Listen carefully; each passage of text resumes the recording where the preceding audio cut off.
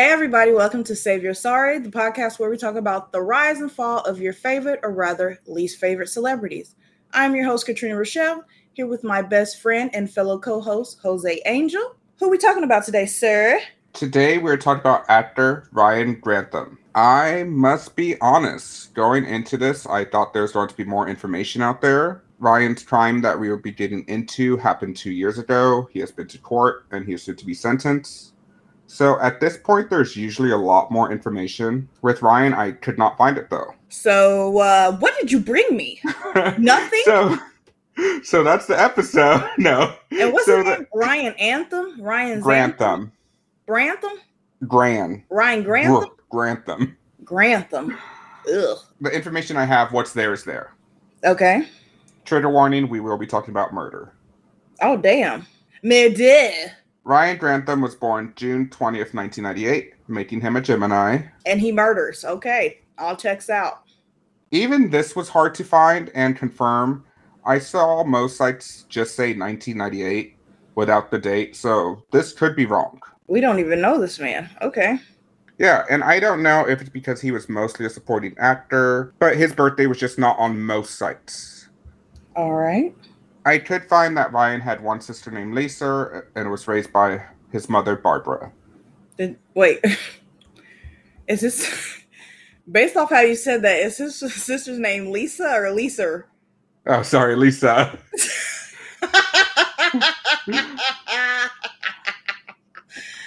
I was like, they really named her Lisa? At a young age, Ryan's father left the family, and Barbara raised Ryan and Lisa by herself. Ryan's first acting role was in a commercial for fried chicken. I tried to find that commercial, but it's buried somewhere. Love that chicken from Papa. That's what I was wondering. What kind of commercial for fried chicken could it be? Like, is it a Popeyes commercial, or is it like... Is it a KFC commercial? Because I don't see no commercials for churches. And I just don't see a commercial for just fried chicken. Like, eat fried chicken. There could be. I don't know. Back in the day, anything is possible. They used to have smoking is good commercials. And, I mean, they had got milk commercials, so maybe... And we didn't even know that milk was crazy as fuck. Like, the milk we was drinking is not all that good. The cow sack milk. Ryan's first film, The Secret of the Nutcracker, came out when Ryan was just 9 years old. In 2008. It was just one of those Christmas TV movies. Sounds like it. Hallmark. Yeah. Lifetime. I don't think it was like one of those because he's Canadian, so a lot of Canadian things. I don't really know their channels. Something like a joke about Canada, but I don't know much about Canadian culture to do a joke. A lot of these other movies he was in was just like the kid version of the actor. Oh, so, okay, I get what you're saying. Why there were bigger movies like Jumper in 2008 and The Imaginarium of Dr. Parnassus in 2009, he plays the child version of a bigger actor. So not really that big roles. Mm-hmm. 2010, he was in Diary of a Wimpy Kid. I never seen the movie, but looking into this, I am seeing his role was just not that big, but it's one of his most known roles. Yeah, I briefly remember Diary of a Wimpy Kid, but we were aging out of that fucking film. Like, yeah, I think when it was coming out. I think when it came out, we were a little bit too old for it. Yeah, so I don't know any person from it. For the short film Liz in 2012, he won a Vancouver Short Film Festival award, and Liz was only 9 minutes long. He must have shined in them 9 minutes, though. He also won Young Artist Award. He was nominated for a Lear Award for starring in the movie Becoming Redwood. Now, these are just Canadian awards, so nothing really that big, but he is starting to build that resume. Not you shading Canadian awards, though, for real. I didn't even Canada, that, get on Jose's ass. This motherfucker is disrespecting your accolades. I didn't even mean that as... it's just I just meant Canadian like shit. Doesn't really fucking matter. It's not like it's a goddamn American Oscar. Jose, I get it. Like, it's not Hollywood. It's not like the Oscars or Academy Awards. Ooh, say it again. It's not like he won an MTV Music Award. He was in one episode of iZombie in 2015. He was in like that one. I did. I never finished it, but I did like it. He was in 2 episodes of Supernatural, and his last role was in Riverdale for an episode. Okay. If anyone out there watches Riverdale, he is the one who does the hit and run on Archie's dad. I didn't watch it. Yeah, and that hashtag spoiler alert, I think. You didn't even say it before you said it. That's the crazy ass thing about you, bro. You said a potential, I don't even know, like a big plot point, and then you say hashtag spoiler. The hashtag comes afterwards. Anybody who was going to watch Riverdale is pissed. So I wouldn't by any means say he's an A-lister or even a B-lister, but I don't know if I would say he was a failed actor either. I would say more like background actor, because you really can't even say supporting. Because supporting is like side by side. You'd have bigger, meatier roles. He was kind of like a role player if you were going like by a basketball team. So he's not an extra. He's higher than that. But he's not more than a supporting actor, it seems like, from the roles you're describing. And he was young, like he was 20 at this time. So I think he's just building that resume. Mm-hmm. Because usually, sometimes if you work steady, you might get a big break into like a big role. Yeah. Not everyone's going to be that breakout child star. So just to put that out there. That's true. Not everybody can be a insert successful child actor name here. The few clips I did see of him talking was from the Becoming Redwood film. So in my mind, I keep seeing him as this kid. The movie came out when he was 13 or 14, but he looked much younger than that, in my opinion. Okay. And now at 24, he looked very young. So we are about to get into what he did. And in my mind, I keep thinking it's this little kid that did this, but it's not. And I try to think why he would do this and try to put some rational thinking into it. And really, there is not any rational thinking. We're dealing with someone who had some severe mental illness that did not get treated. And unfortunately, it led to this. Mm-hmm. Oh, I'm looking him up now to see what he looks like. Oh, damn. He did look like a really cute kid. Yeah. And I'm going to go in chronological order. A lot of this we found out afterwards, but I'm just going to go in chronological order just to keep everything clear. All right. So, March 5th, 2020, Ryan is sitting in the parking lot of his college, Simon Fraser University. He is contemplating a mass shooting and is in his car with a shotgun. Whoa. Yeah. He does not end up shooting up the school, and this is the school that he was attending. Did he have rounds? He had a shotgun. He had a shotgun. I mean, how much you gonna get off in a shotgun? I don't know. I don't know if that was his only weapon as well, because he does have other weapons. Okay. This would not be the last of his plans. I don't know how long Ryan had these thoughts. Later in court, some of his journal entries talked about him being depressed and having problems with school, his problems with procrastination, and his anger towards foreign students. I see it say he had anger towards foreign students, but I don't know if that is who he wanted to target or why he had anger towards them. Yeah, what's the source? Usually there's not on a very good reason, but usually there's a reason why connected. Yeah, it could, be something very stupid in their mind, like, oh, they're coming here and they're doing better at school, or, something that doesn't make logical sense. But that's they all rationalize it in their mind. Okay. That's all I saw. It said anger towards foreign students. All right. Again, not much is reported, and if it was there's no use trying to rationalize it. March 31st, 2020, Ryan murders his mother, Barbara. Okay. Video footage that Ryan recorded on his GoPro camera show him rehearsing the murder. Okay. On several occasions, it shows Ryan walking behind his mother, holding a .22 caliber rifle and holding it behind her head, but he does not pull the trigger. You want to fucking talk about fear right there? Oh my God. To know somebody is practicing killing you and you just did not know. That's correct. Oh my gosh. That honestly, when I read that, it really did like chill me to the bone reading that. And I live alone, but just that thought of someone in your home who you think you love, who, your son is planning to kill you and you don't know. And he's holding this loaded gun behind your head and you don't know. Yeah, like what would have happened if one time she actually did turn around like in time to see that? Would it have saved her, or would it like push this to happen faster? Like, I don't know. That's 1,000 what ifs, but yeah, when I read that, it was so chilling to think of that.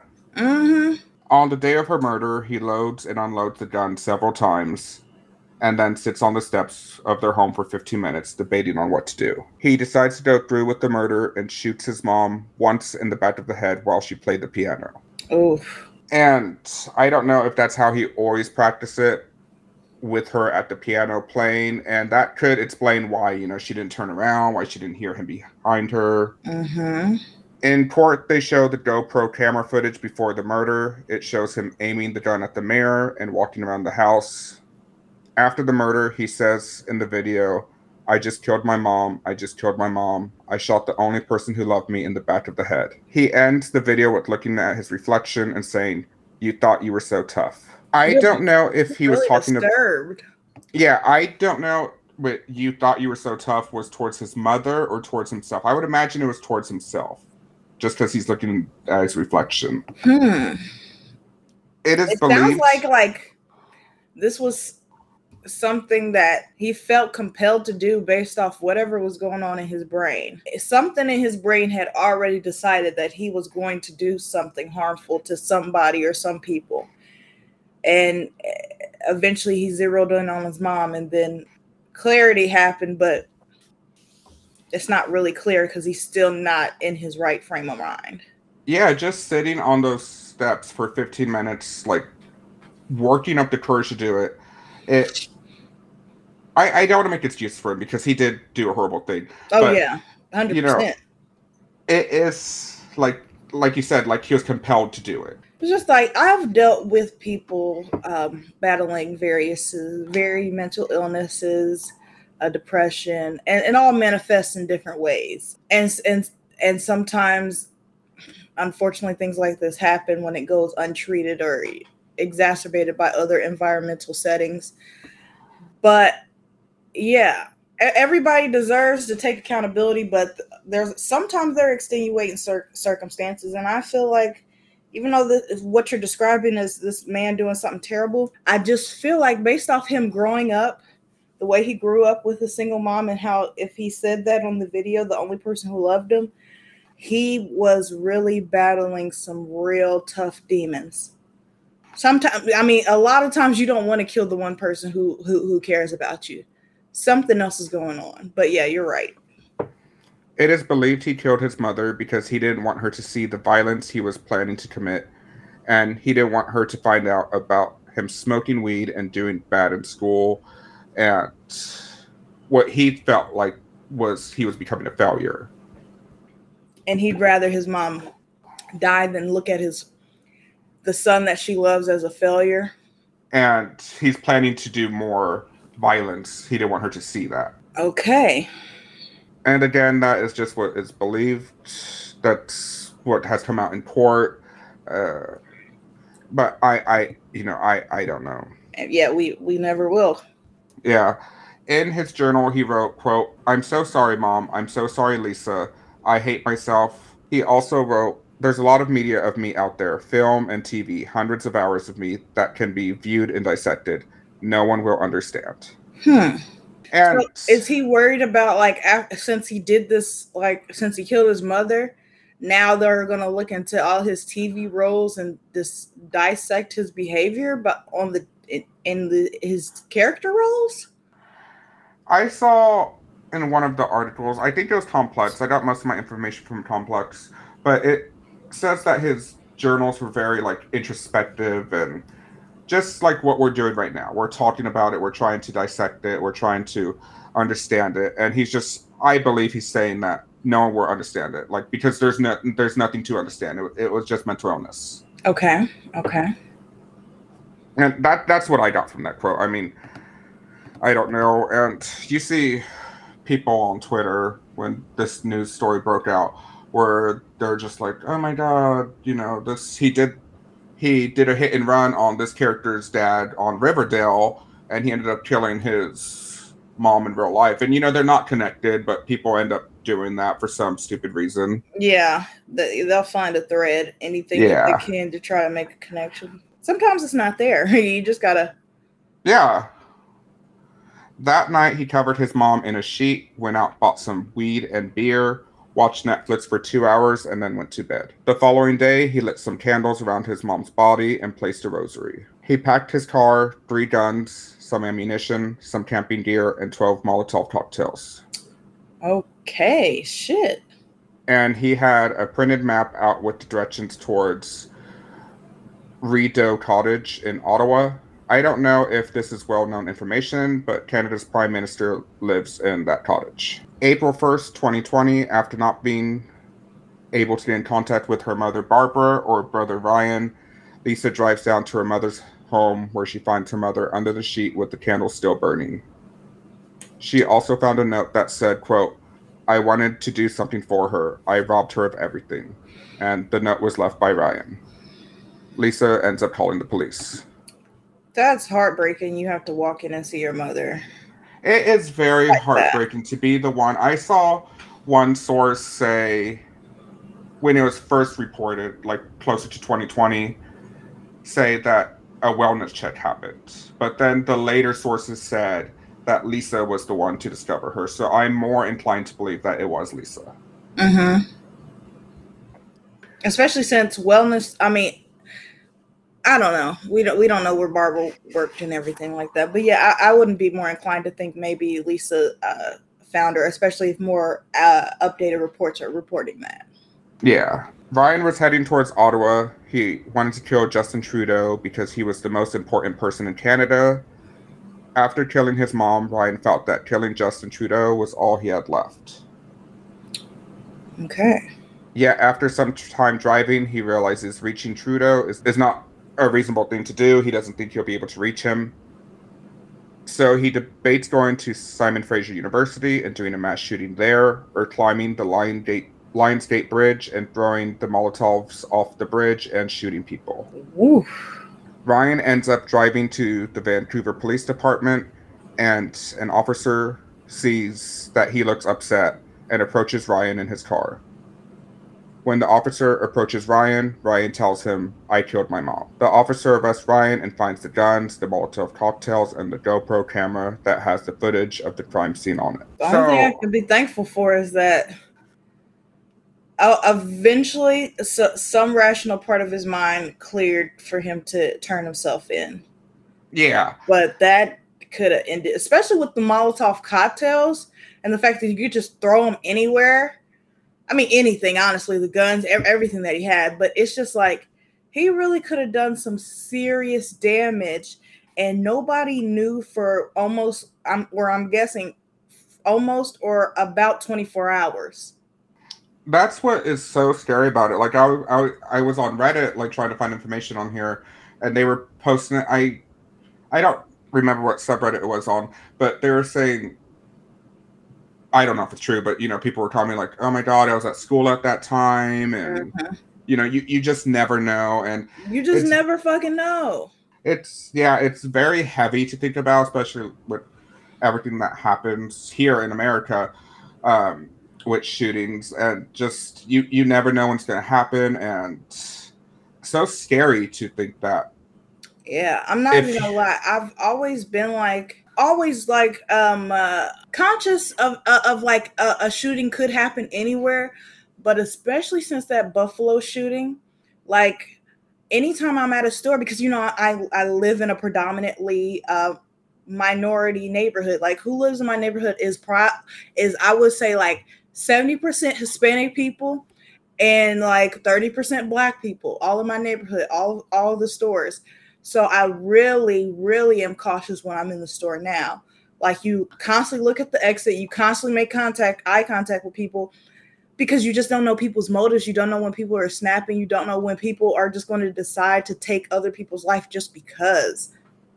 Yeah, that's why it's so scary to think that. I mean, and nowhere is really safe because he was thinking a school, which is, I feel, a common thing nowadays for some freaking reason, or a bridge. Like, just imagine a bridge. That's so scary because on you're cars, and you just don't know how the cars will react. It could be gridlocked. You don't know what is happening. Yeah. It was late, and unfortunately, Barbara lost her life, but at least nobody else suffered a tragedy. It's so horrible that she lost her life, but I feel like that was kind of his breaking point, that he did murder his mother. Jesus. Yeah, and I'm so surprised this story has not gotten more media coverage. I didn't even hear about it until a few weeks ago, 2 years after it's happened. I get he's not the biggest celebrity or star out there, but this could have been a major event that luckily was stopped because he turned himself in.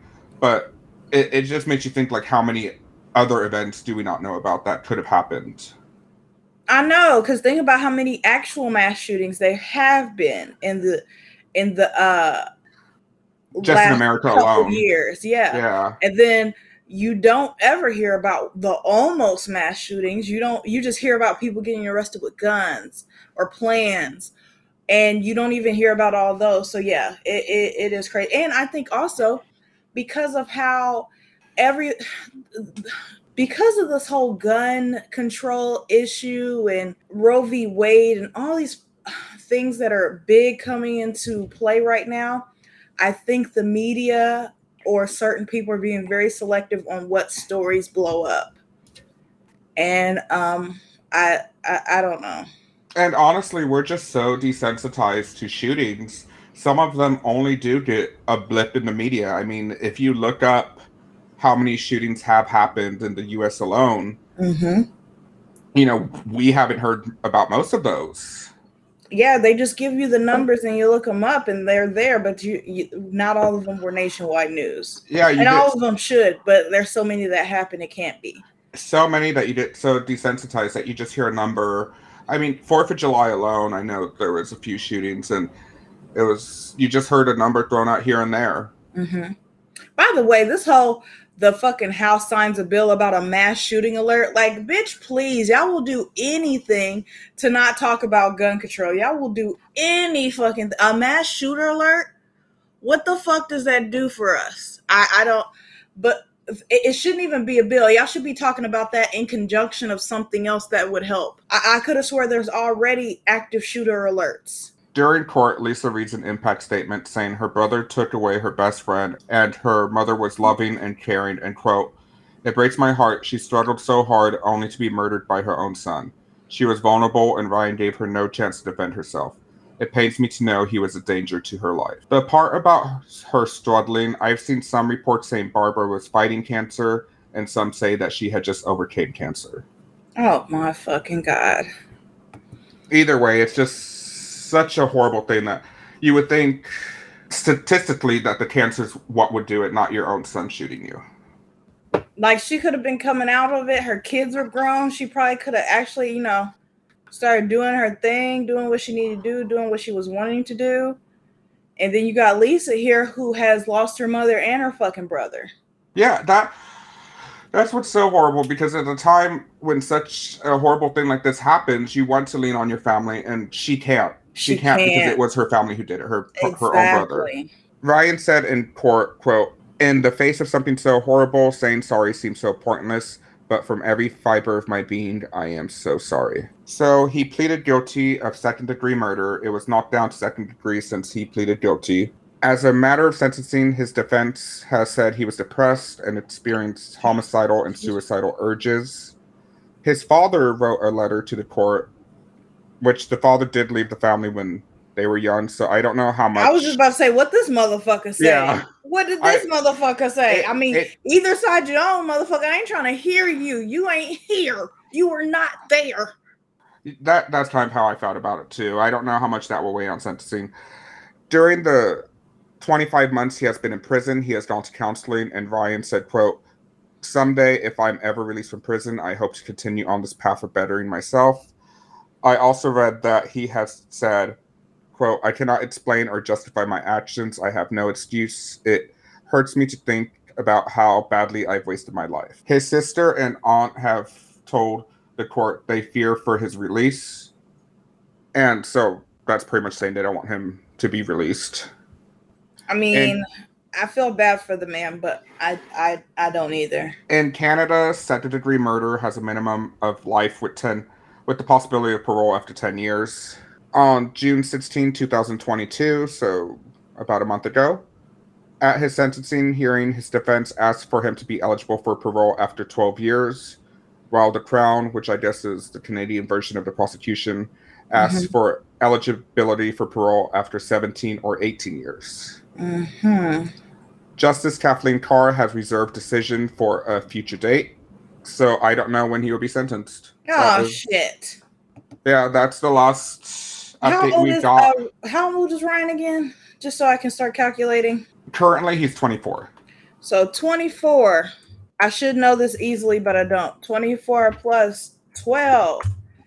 So they're saying possibility of parole when this man is 36, or a possibility of parole when this man is 42. And just because they have the possibility of parole doesn't mean they'll be paroled, but still,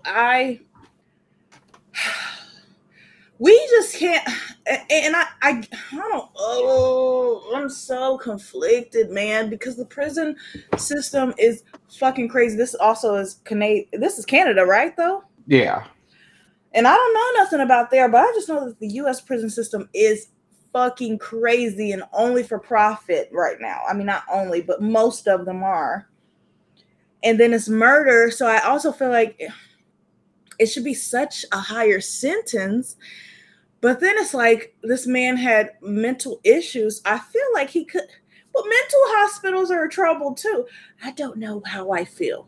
I just do not feel like this man needs to be paroled, though. I don't think that like 20 months of like therapy is like you're cured from murder. Your illness is being handled. No, I mean, he still needs to have intensive therapy, as well as still needs to be locked up for his safety and the safety of others. I also saw it said in his journal that he speculated that maybe mass murder wasn't for him, but maybe serial killing. I feel like I'm not informed enough. I don't have an opinion if he should be released in 12 years. Because mental illness, I feel like, can be worked on, but what if he does snap again? And I just don't feel like I'm knowledgeable enough to answer that. I'm not a psychiatrist. I'm not a doctor. I don't know if it's a chemical imbalance. I just don't know. And I don't feel right saying either which way, because like you were saying, the minimum is 10 years. So if he did get 12 years, he'll be 36. But I mean, he could be 34. Is 10 years enough time for taking a life? But on the other hand, he was not in the right mind. He obviously regrets it now. But I think in this case, I think everybody can just judge how they feel based on, their own morals and values and how they see the case. Just thinking about it personally, though, yes, it does feel weird to like with somebody who's really suffering with their frame of mind and the way that they see the world and themselves. It's hard to be like, yeah, lock them up for life, but this is murder. And I feel like in this case, it's just a safer bet to keep him in there for as long as possible, because this, not only do we not really have a reason for why it happened, we just don't know if it could happen again based off how he's feeling. Like, maybe mass shooting isn't for you. You killed your mother. Maybe you could be a serial killer. But you're, I don't know. I just don't know. But I definitely think that when it just comes to murder, when it comes to sexual assault, there needs to be higher sentences. Yeah. But then you have the people who are discriminated against because of various things about them, who get higher sentences, and those who don't look like those other people get lower. So I just don't fucking know. Him kind of sort of turning himself in because he didn't really, but I mean, he was at the police department, so he did kind of turn himself in. But him doing that, to me, is he stopped himself, he was able to stop himself, so maybe he should be paroled. But then, I think he's already has plans to do other violence, maybe he shouldn't be paroled. So I feel like any given time I can go back and forth on it. I don't feel like I'm educated enough. So yeah, I feel very bad for the family. I will update this if there is an update anytime soon. It didn't say when the judge would come back with this, sentence. Do you have anything else to add? I don't know. I'm just so conflicted. Yeah, I have empathy to people who especially deal with mental illness because it runs in, my family. I've had friends like that. So it's really hard. But none of my friends or family have killed anybody, But yeah, I don't know. But definitely he has to be locked up. That's all I'm gonna say. Yeah. We do like to end every episode on a positive note, and I do feel like we need it. With some form of media we like to recommend, talk about, discuss, or bitch about. Do you want to go first, or should I? Do you want to go first? I can. I can actually. Okay. Okay. So I'm doing something a little different with my media. I'm talking about experiences I've had. Technically, I guess my media, I don't know why I decided to stretch and talk at the same time. That was a good one. All right, sorry. That was personal. That was. Well, that was a good ass stretch though. Bam. All right. Anyway, the media, I'm talking about movies, but specifically when I saw movies in the movie theater and the two special people I've seen these movies with. No, that's a lie. One I've seen these movies with, and one experience I'm going to talk about how I didn't. Okay. So let's talk about the first experience. The Django. End the podcast. Cut the cameras, dead ass. Let's tell the Django story finally. So I saw Django in theaters when it first came out with my grandparents, my grandfather and my grandmother. How it happened. First of all, let me set the landscape for you. We were in high school, right? It had to be. It came out when we were in high school, not college. We were in college and we were back for Christmas break. Also, first year. Okay. First of all, goddamn. Because I carry this hurt with me to this day. Okay. So, back in the day, when me, and specifically me and my sister Trisha, because I'm going to bring her up later, when we would visit my grandparents, occasionally we would go to the movies. As we got older, that shit started to stop. So did the breakfast in the morning. They was like, bitches, y'all are grown. We're not doing that friendly grandparent shit. Y'all over 18. To the fact that sometimes we would wake up from a sleepover at their house and they would be back from a brunch or a movie and be like, yeah, y'all will sleep. So literally it's a weekend I'm sleeping over. My grandmother comes to the room and says, hey, we about to go to the movie theaters and see Django. You want to see? I said, when? She said, now. You don't know how fast I got my ass up. And we saw Django. And let me tell you, I will never, I feel so bad knowing you carry this hurt with you. But I will never forget that experience. It was just so funny. I definitely remember my grandpa. When Samuel L. Jackson came on the screen, my grandpa was losing this shit. When Samuel L. Jackson like, there ain't no nigga on no nan, is it? That nigga on the nan? My grandpa was dying in the movie theater. You heard him. It was just a great experience. People have told me how great of a movie it is. I ain't gonna lie. I refuse to watch it.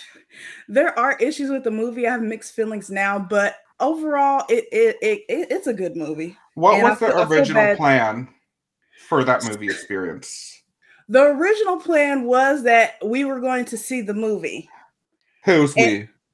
Me and you. You and I. But what happened is that I decided to be an honest friend and I told Jose that I saw the movie with my grandparents over break and this man shunned me. He had no words for me. And I thought he was not serious when he said he would never see that movie. And it's been like almost 10 years and you have not seen that movie. I love Quentin Tarantino movies. I love Samuel L. Jackson. Refuse. I get And so Samuel L. Jackson was hurt. somebody else in this movie. I remember you went to see them. The next weekend, we were hanging out on Christmas break. That I arranged for us to get a ride back home on. And I used to love those rides. and that weekend, you said, well, I already saw the movie.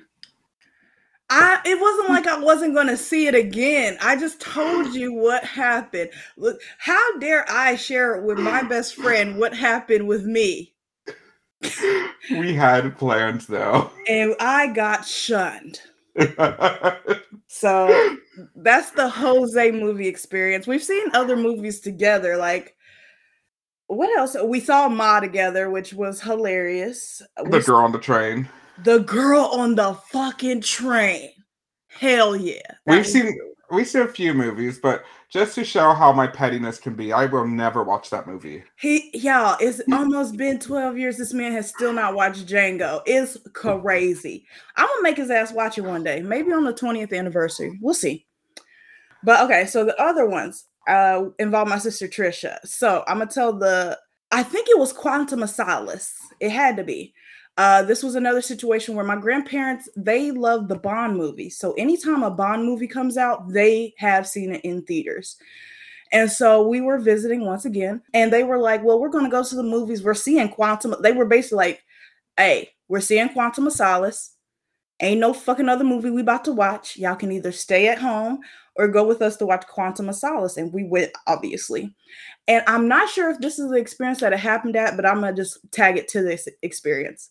We went to the gas station to get snacks beforehand because, you know, the movie theater is out of control even back then. And we specifically got these like cute, fruity looking drinks in glass bottles as well as some snacks. And me and my grandparents sat in one row together. And I think me and Trisha like went a couple rows ahead and sat together. And we were having a good time. As far as I know, Quantum of Solace is the best Bond movie because I saw it and it was great. But during the movie, we had drank our pops and we put them on the ground.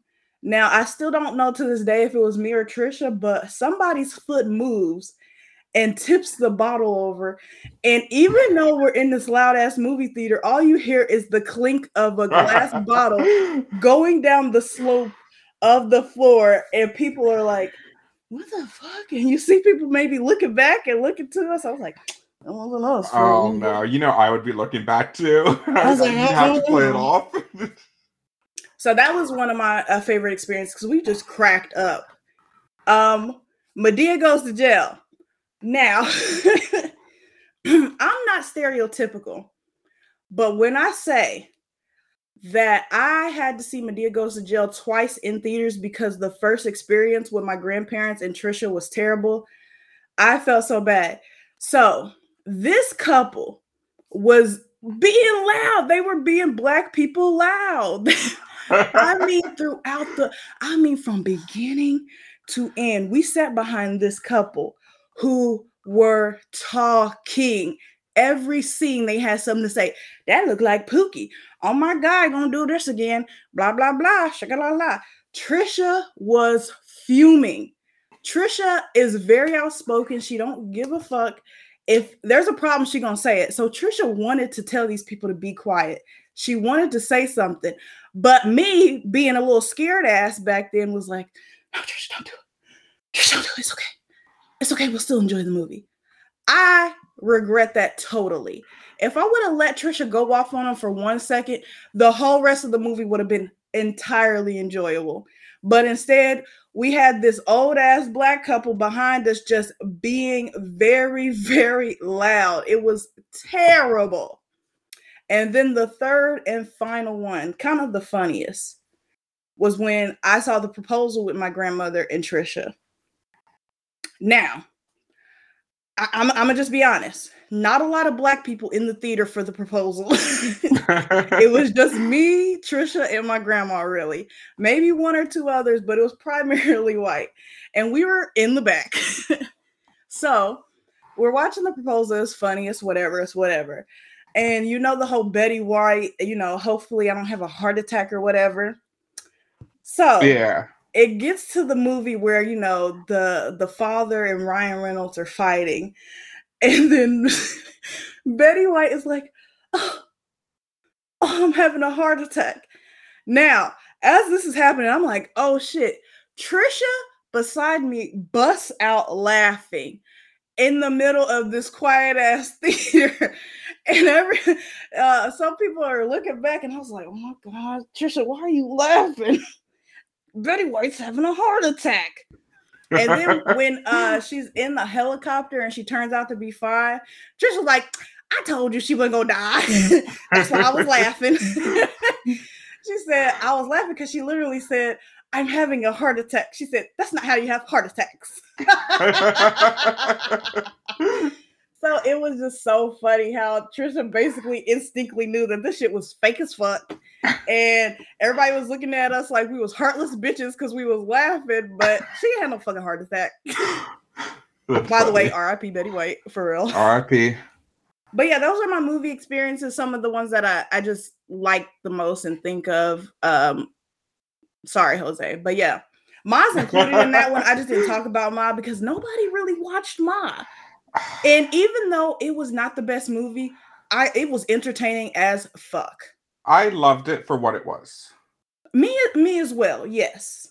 And that whole clip, don't what is it? Don't let me drink alone. Don't make me drink alone. Yes. You were saying that to you every time I wanted to get drunk. You did. Don't let me drink alone. Peer pressure into the alcohol. But that's all for me. Sir, do you have a meteor? I do. So I don't know if it was last episode or the episode before, but you mentioned watching The Virgin Suicides. Woo, boy, talk about emotional roller coaster. And I did love the movie, but what I really loved from The Virgin Suicides was the soundtrack. Okay, I had to look that up then. Yeah, so 2 songs that really stuck out for me, and after you said it in either last week or the week before its episode, I've just been listening to the soundtrack a lot, and it just brought me back to, like, 7th grade Jose, who I had just gotten, over. With a person that I have dated off and on since 7th grade to my early to mid-20s. Mm-hmm. That we had just been off at this time. And I remember listening to Hello, It's Me by Todd Rundgren, whatever his name is. Hello, it's me. So much. And I've always been so private about my relationships in life. And I just remember little Jose just listening to that song over and over again, being so sad about it and like in private. But that song always stuck out to me. Not my little Jose crying the Hello, It's Me. I not crying. Oh, okay. Never shed a tear. But another song that is depressing, but I really love, is Alone Again Naturally. And come on, give me the melody. I feel like I know it. Come on, sing, hum it.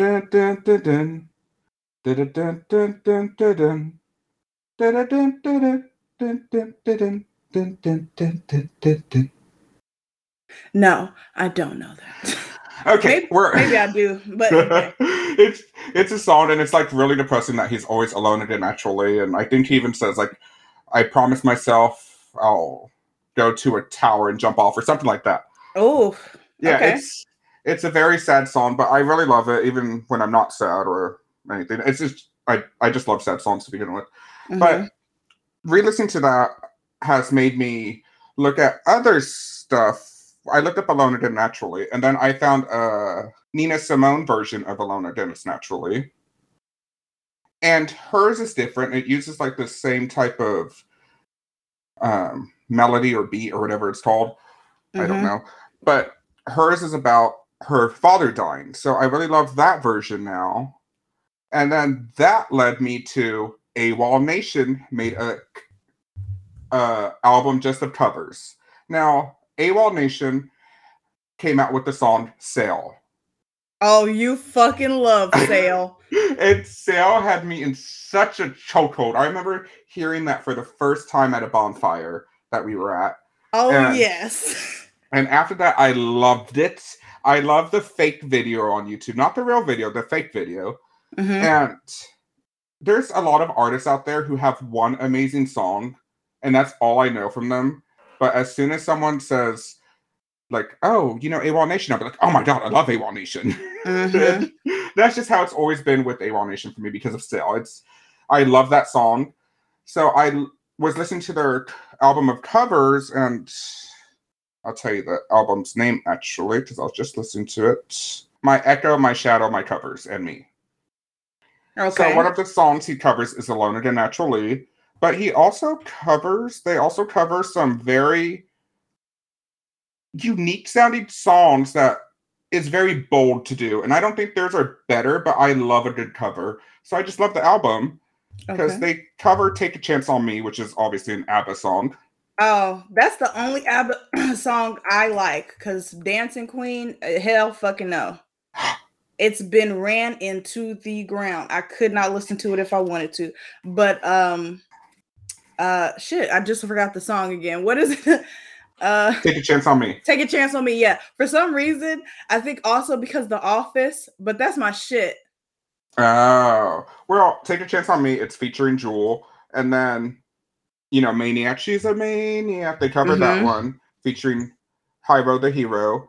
They cover Drive. Shut Up and Drive. I'm just no, not that one. And Material Girl with Tyler Hansen of Hanson, which, you know, those are very, if you know those songs are songs that like have a distinct sound. Like Material Girl, I feel like that's very bold of them to cover. Yeah, I have to maybe listen because I want to just see what type of interpretation they do then. Seeing as like the only song I'm familiar with is Sail, I would at least check out the Take a Chance on Me and the Material Girl. Or Just a Friend. So different. Just a Friend is like so unique. Just a Friend, like Biz Markie? Yeah. They do that one? Yeah. But I don't know if I could like a version that ain't got Biz Markie on it, because that's what makes it so great.